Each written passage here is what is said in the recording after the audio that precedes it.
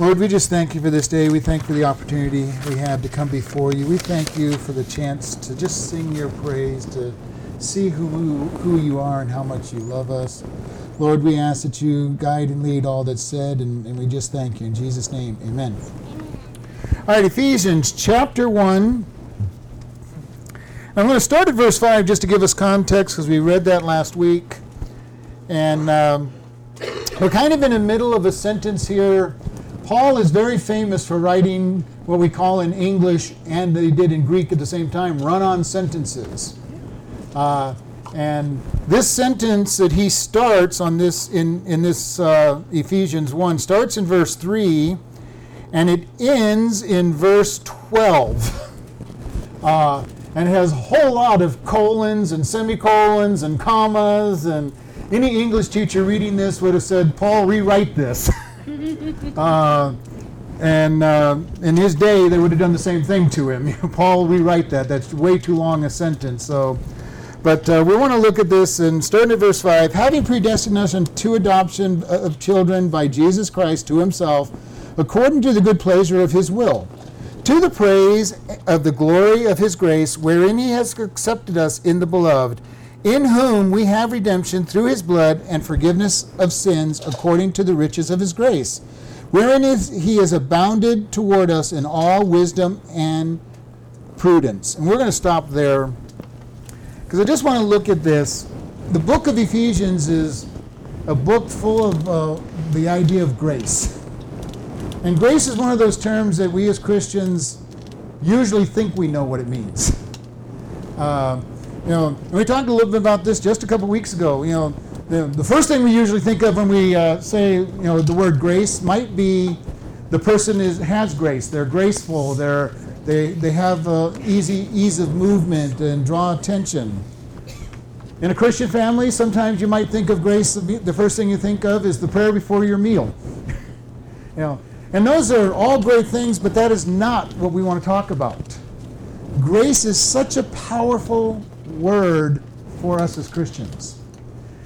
We talked about this before, the acronym, God's riches at Christ's expense. And that's a very powerful view of grace, because it is, we get everything that God has, and Jesus paid for it. Grace is a very powerful word. Simple definition that I've taught over and over is getting what we don't deserve. Getting what we don't deserve. Think about all that we have, and Paul's going to start on the picture of grace here that is so wonderful to think about. Getting what we don't deserve. How many times has somebody done something to you, and the very first thought is that fleshless thought of, I just can't wait till they get what they deserve. They deserve this, and God is going to give it to them, and I'm looking forward to it. That's the exact opposite of grace. Okay. In the movie clip that you saw where she's saying, you need to learn to fight the right enemy. I love that term. That's one of the taglines on this movie, learn to fight the right enemy. How many times do we as Christians fight the wrong enemy? This movie's talking about fighting, she's fighting her husband, he's fighting her.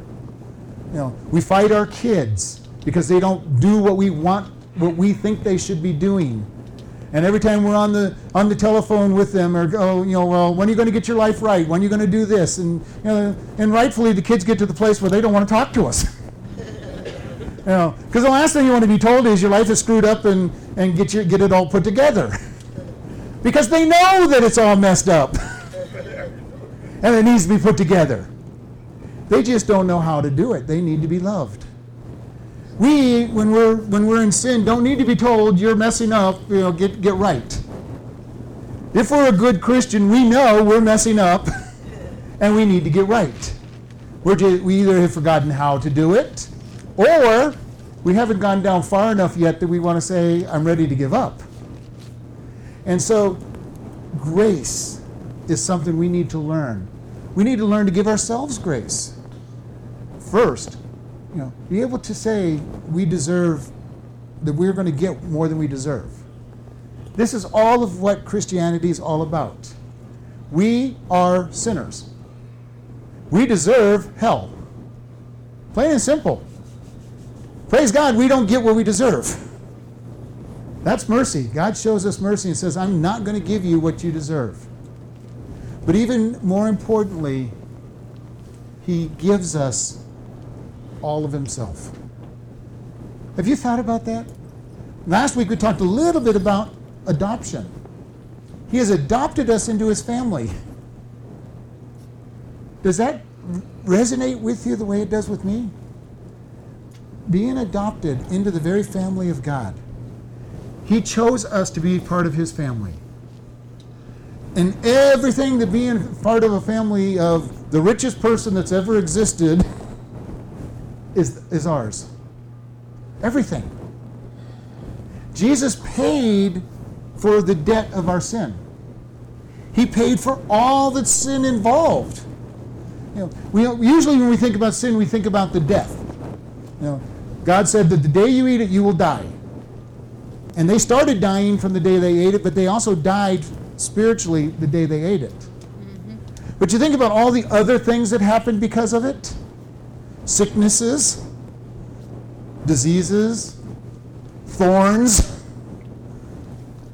the weeds that would grow up to make the crops harder to grow, pain, suffering, disobedience from our kids, disobedience to our parents. All that went on because of sin. Jesus paid for that.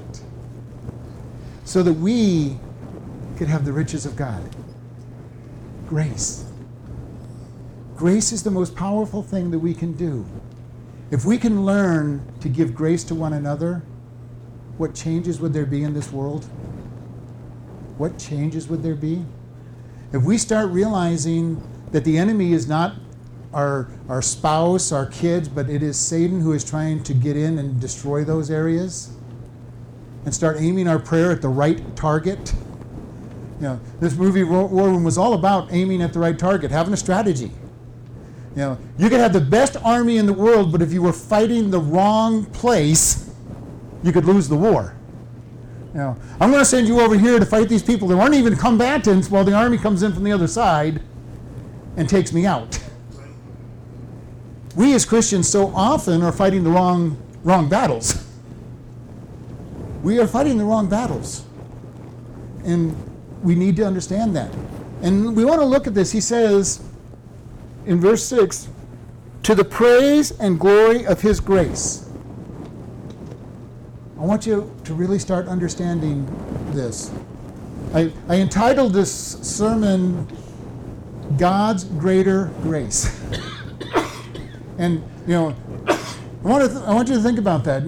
If you heard the statement WWJD, you automatically know that means, what would Jesus do? I'd like you to get to the place where you're thinking in times, GGG, God's greater grace. When somebody's irritating you, start thinking, God's greater grace. Because it's not that person that's irritating you in reality. It's Satan trying to get you out of the joy of your salvation and from looking at God. When you're in the middle of a temptation, it's not the person tempting you or yourself tempting you that's the real problem. It's Satan that's involved in this temptation. When you're in a battle for anything, you want to be thinking about God's grace. We're told, submit yourself to God and resist the devil, and he will flee from us. First step, of course, is resisting submitting to God. We need to submit to God in his grace. God's perfect grace. It is amazing to me, his grace. Jesus paid the debt so that we could have fellowship with God. That to me is an amazing thing. The God of the universe, the perfect God, the just God, wants to have fellowship with us and paid the price for us to do that. He tells us that he sees us as perfect. We are justified. We are declared perfect. And we talked about that a couple weeks ago. It gives us power to understand that God doesn't see our faults. He sees the righteousness of Jesus Christ. God's greater grace that's out there that says, I see you perfect. Does he know that we're not perfect? Of course he knows we're not perfect, but Jesus paid the penalty. He put it under the blood, and he says, I've declared you perfect. We need to glory in that grace. We need to be so looking forward to that grace. And then he goes on to say, wherein he has made us acceptable in the beloved. Do you love that idea? He has made us acceptable. Yeah. He's made us acceptable. No longer does he look down on us and say, wow, those people are dressed badly, they're terrible, they deserve punishment, but he says, in the beloved, because of his grace, we are accepted. We are accepted. Have you ever been someplace where you weren't accepted? Don't answer that necessarily. It's probably true that everybody has. Or that you were the oddball, the odd one, you weren't quite dressed right. You know, I've had that happen sometimes in work events where the dress was extremely well dressed. I even went to one where they made us get tuxedos to go to. You know, for an awards banquet and everything. First time I'd ever worn a tuxedo. I think they're out at McDonald's. So, but you know the idea that God says, because of his grace, because of what Jesus has done, he makes us acceptable in his presence. We are accepted in the beloved. In Jesus Christ, we're accepted. That's powerful. This is God's grace. This is his grace. He says, I'm making you accepted. I'm making you a child. And along with that, I'm giving you all the spiritual blessings. It is amazing the things that he has done for us. We just got done doing the 51 things that happened at the moment of salvation because of grace. And if you don't have that list, let me know, and I will get it to you, because I think it's important for everybody to know that list. What has God done for us? All that he's done for us is so special. And what did we do to deserve it? Absolutely nothing. We did nothing to deserve his grace. And we've got to understand, we do nothing to deserve his grace. Because if we could have done something to deserve it, then Jesus wouldn't have had to have died. Our sin says that we deserve punishment, and his grace says, I've got a gift for you. I've got a gift. What is that gift? All of God. It's powerful. God's grace is powerful. When we start thinking about it, it is so powerful. And it says, in whom we have redemption through the blood. Redemption is a very powerful word. It means that he has bought us back. Most people in this room are probably old enough to remember the old S&H green stamps or the plaid stamps, or there's a whole group of the stamps where you'd go shopping and they'd give you an equivalent number of stamps. You stuck them in books, and after a while you got enough books and you would go to a redemption center and redeem these worthless stamps of books for something. And usually the somethings weren't the best something in the world, but still you got something for something for these books that you collected. Well, we have been redeemed. We were thrown into the slavery of sin, and Jesus died and says, I am paying the price to redeem you. Why did God think that we were so precious that he would take the cost of his blood? I can't answer that. It makes no sense to me. And I don't think it makes sense to anybody, real sense to anybody, that God would give his life for a bunch of worthless sinners that had rebelled against him. I wouldn't. Most of us wouldn't. Most of us wouldn't even do it for the ones that we think are good people, much less the ones that we think are bad people. And yet God looks at it and says, we're all sinners, all deserving of hell, all bad in his eyes, and yet Jesus died for us so that he could redeem us. So that he could say, I have paid the price, I want them back. I want them back. And that to me is an amazing thought, because I know that I don't deserve that.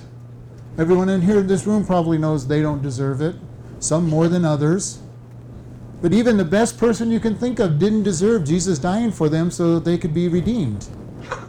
You might think, whoever the best person, whether, a lot of people name Mother Teresa, she gave her whole heart and being to the poor.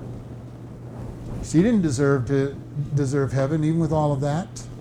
She didn't deserve redemption. And yet by God's grace, he brought redemption. And he brings redemption to the most worthless sinner that you can think of. It's open to them. For us, we might think of Adolf Hitler. Now, did Hitler ever accept Jesus Christ? Not by any biography I ever read. But you know what? If in the bunker just before he pulled that trigger, he asked Jesus to forgive him of his sins, you know where he's at?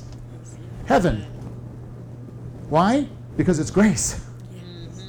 That's hard to even accept. A person who could kill millions of people could be in heaven because it's all by grace. And I've had people tell me, well, if that's true, then I don't want to be around a God like that. Well, that's fine. Go spend time hell with the people like that. It doesn't, most of the people like that are going to be in hell. Go spend time with them if that's what you really want.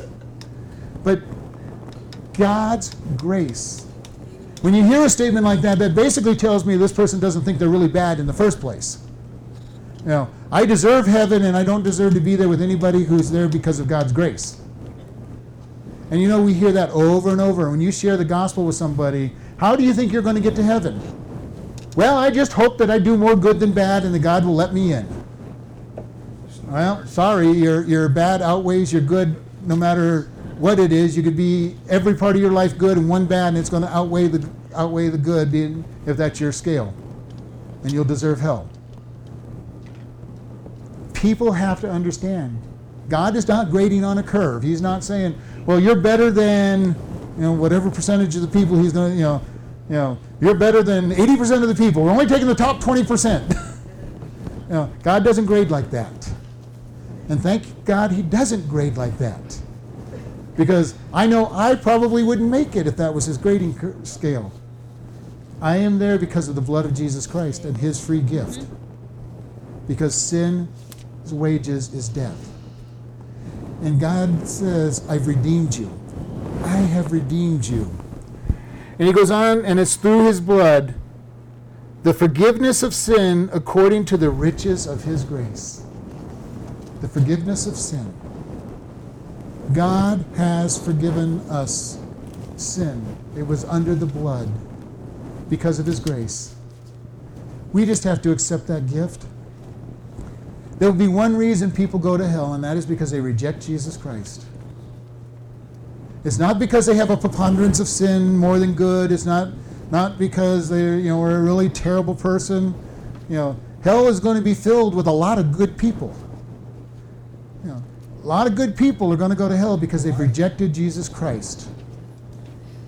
And we're going to see a lot of people in heaven that we would have considered bad people because at some point in their life they accepted Jesus Christ. And there's the old joke out there that two things are going to surprise us in heaven. The people who aren't there and the people who are there.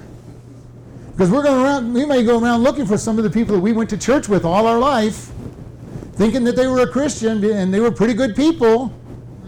And we're not going to find them because they never accepted Jesus Christ. And we're going to see people that we were seeing on the street, being bad and doing crazy things in heaven because at some point they really asked Jesus into their heart. Does that mean that we just get saved and go do bad things? No. But if we do, God's grace still covers it. Because if he indwells us, we're going to have great desire to serve him. I serve God, I do good, not because I want to please God, but because he is in me, working out of me. And my desires change. Who I am changes as he changes me. He crucifies my flesh and he becomes living more and more out of me, and I become more and more like him. And the more I become like him, the more good I will do because I am becoming like him. Not because I am saying I've got to beat myself into submission and do good things. That's not going to be what gets us any reward. I can't beat my flesh into submission. My flesh will always keep coming back. It has to be killed. It has to be crucified. And only God will do that to us. He is the one that will give us the chance at victory. He is the one that will give us the opportunity to come to him because he died for us. He is the gift. He holds out. What have you done with that gift? Have you accepted it? Have you not accepted it? Are you still working on trying to be a good person? Or are you saying, I need God? It's all grace. It's all grace. When you know that you're saved, you know that you're saved. It's not a question of am I saved, because you will know that you have God in you. And it's time for most people to step up and say, God, I'm going to take myself off the throne of my heart and put you on throne of my heart and let you be my Lord. It's a big difference when he's there as Lord. I know a lot of people who, I don't doubt that they're a Christian, but they have God kind of tucked away in a closet. You just stay over there, God. Go stand in the corner, and when I need you, I'll have you come over here and help me. But until then, I've got it. Now, I'm not too sure that some of those people are even saved, but that mentality's out there.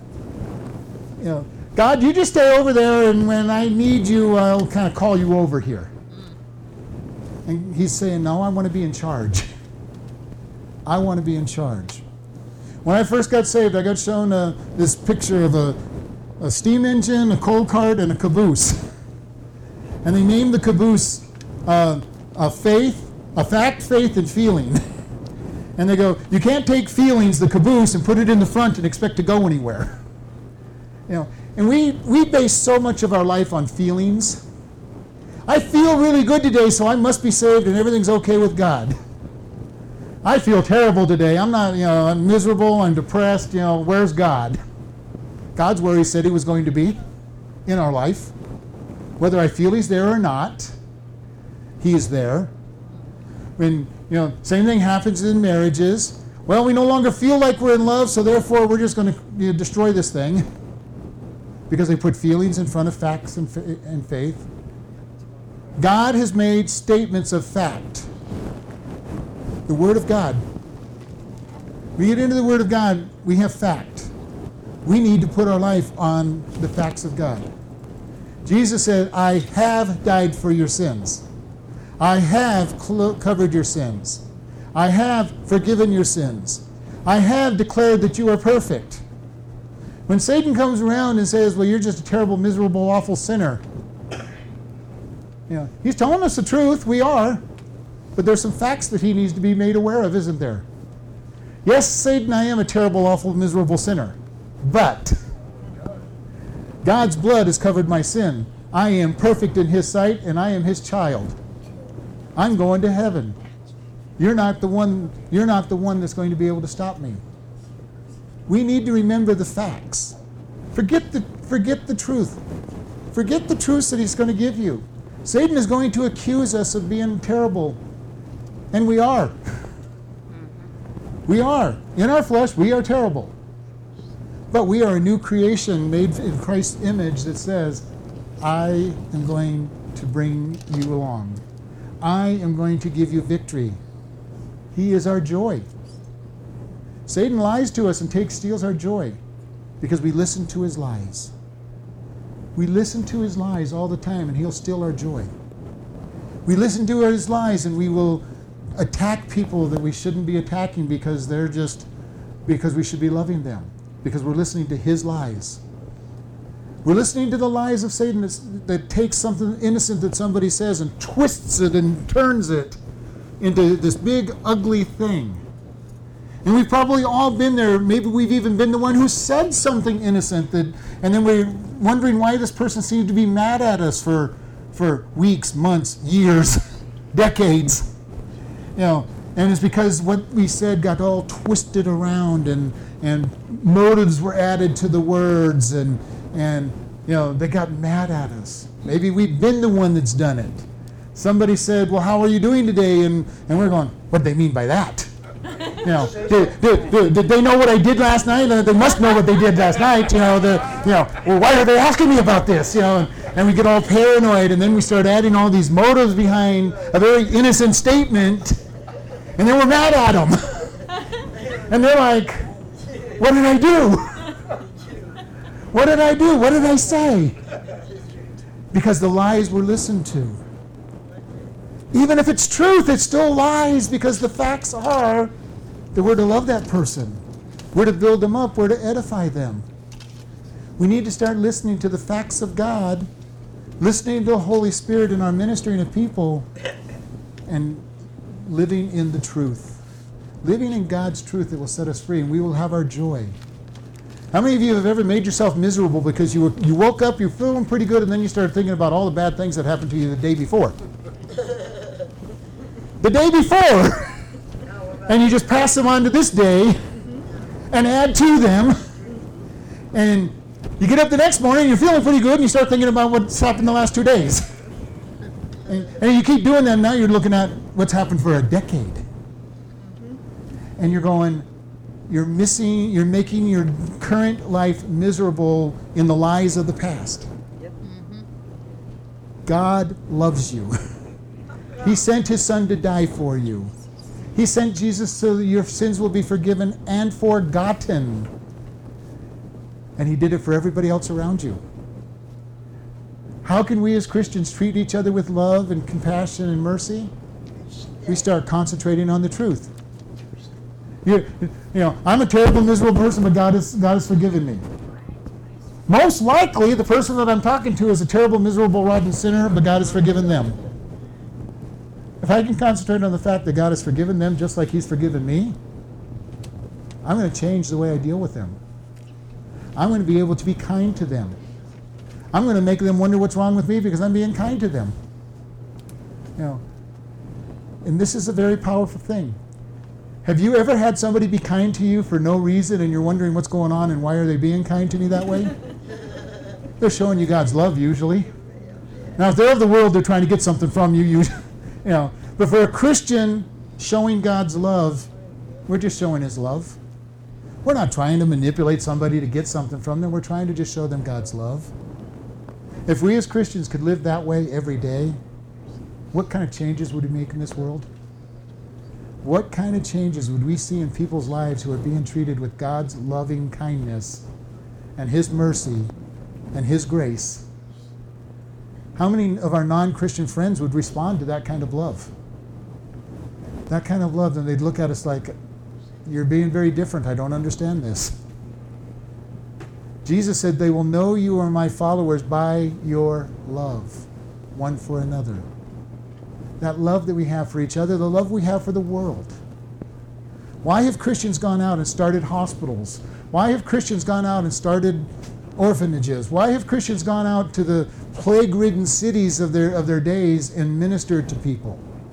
Because they were revealing God's love when the rest of the world would have nothing to do with those people. We have that opportunity to show God's love. We need to pray, God, give me the grace to show that kind of love. Help me to understand grace. You know, help me to understand grace and follow through with it. There's all kinds of, you can all think of different examples where you've had grace applied to your life, I hope. Where somebody that you know should have treated you miserably and poorly has treated you with love and respect, that has lifted you up. And when you know that you've been doing bad things, you were wrong, you were a sinner, you knew you were, and you got loved anyway. God is expecting us to do the same thing one for another. Go out and love one another. Care for one another. Not for anything we're going to get from somebody else, but just to show God's love to them. And I guess in one thing, my goal is always to get them to accept Jesus Christ and walk more in Him. So I guess I do want something. But the something I want for them is going to be something that's going to make their life so much better in the long run that I don't even think of it as wanting something for me, it's something for them. If somebody can truly follow Christ and turn their life over, live in the power of the crucified flesh that God has for you, it is a wonderful thing. It is a great thing to see the power of God work and lift us up. And I just want to encourage everybody. We're going to close in prayer, and I just want you to really seek God. Ask Him to help you understand grace. Ask Him to help you show more grace to others. And also ask Him to help you fight the right fight with Satan, not with other people. Because that is our real enemy. Our real enemy is a spiritual war that we are involved in. Our enemy is Satan and his demonic forces. It's not the people that he uses to get after us. It's not the people he uses to get under our skin. The real enemy is the satanic forces. Lord, we just thank you for this day. Lord, we ask that you show us more and more your grace. More and more that we will understand that your grace is greater than anything that we can imagine. And that whatever we think grace is, it's more.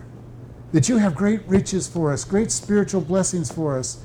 All of heavenly being and presence is available to us.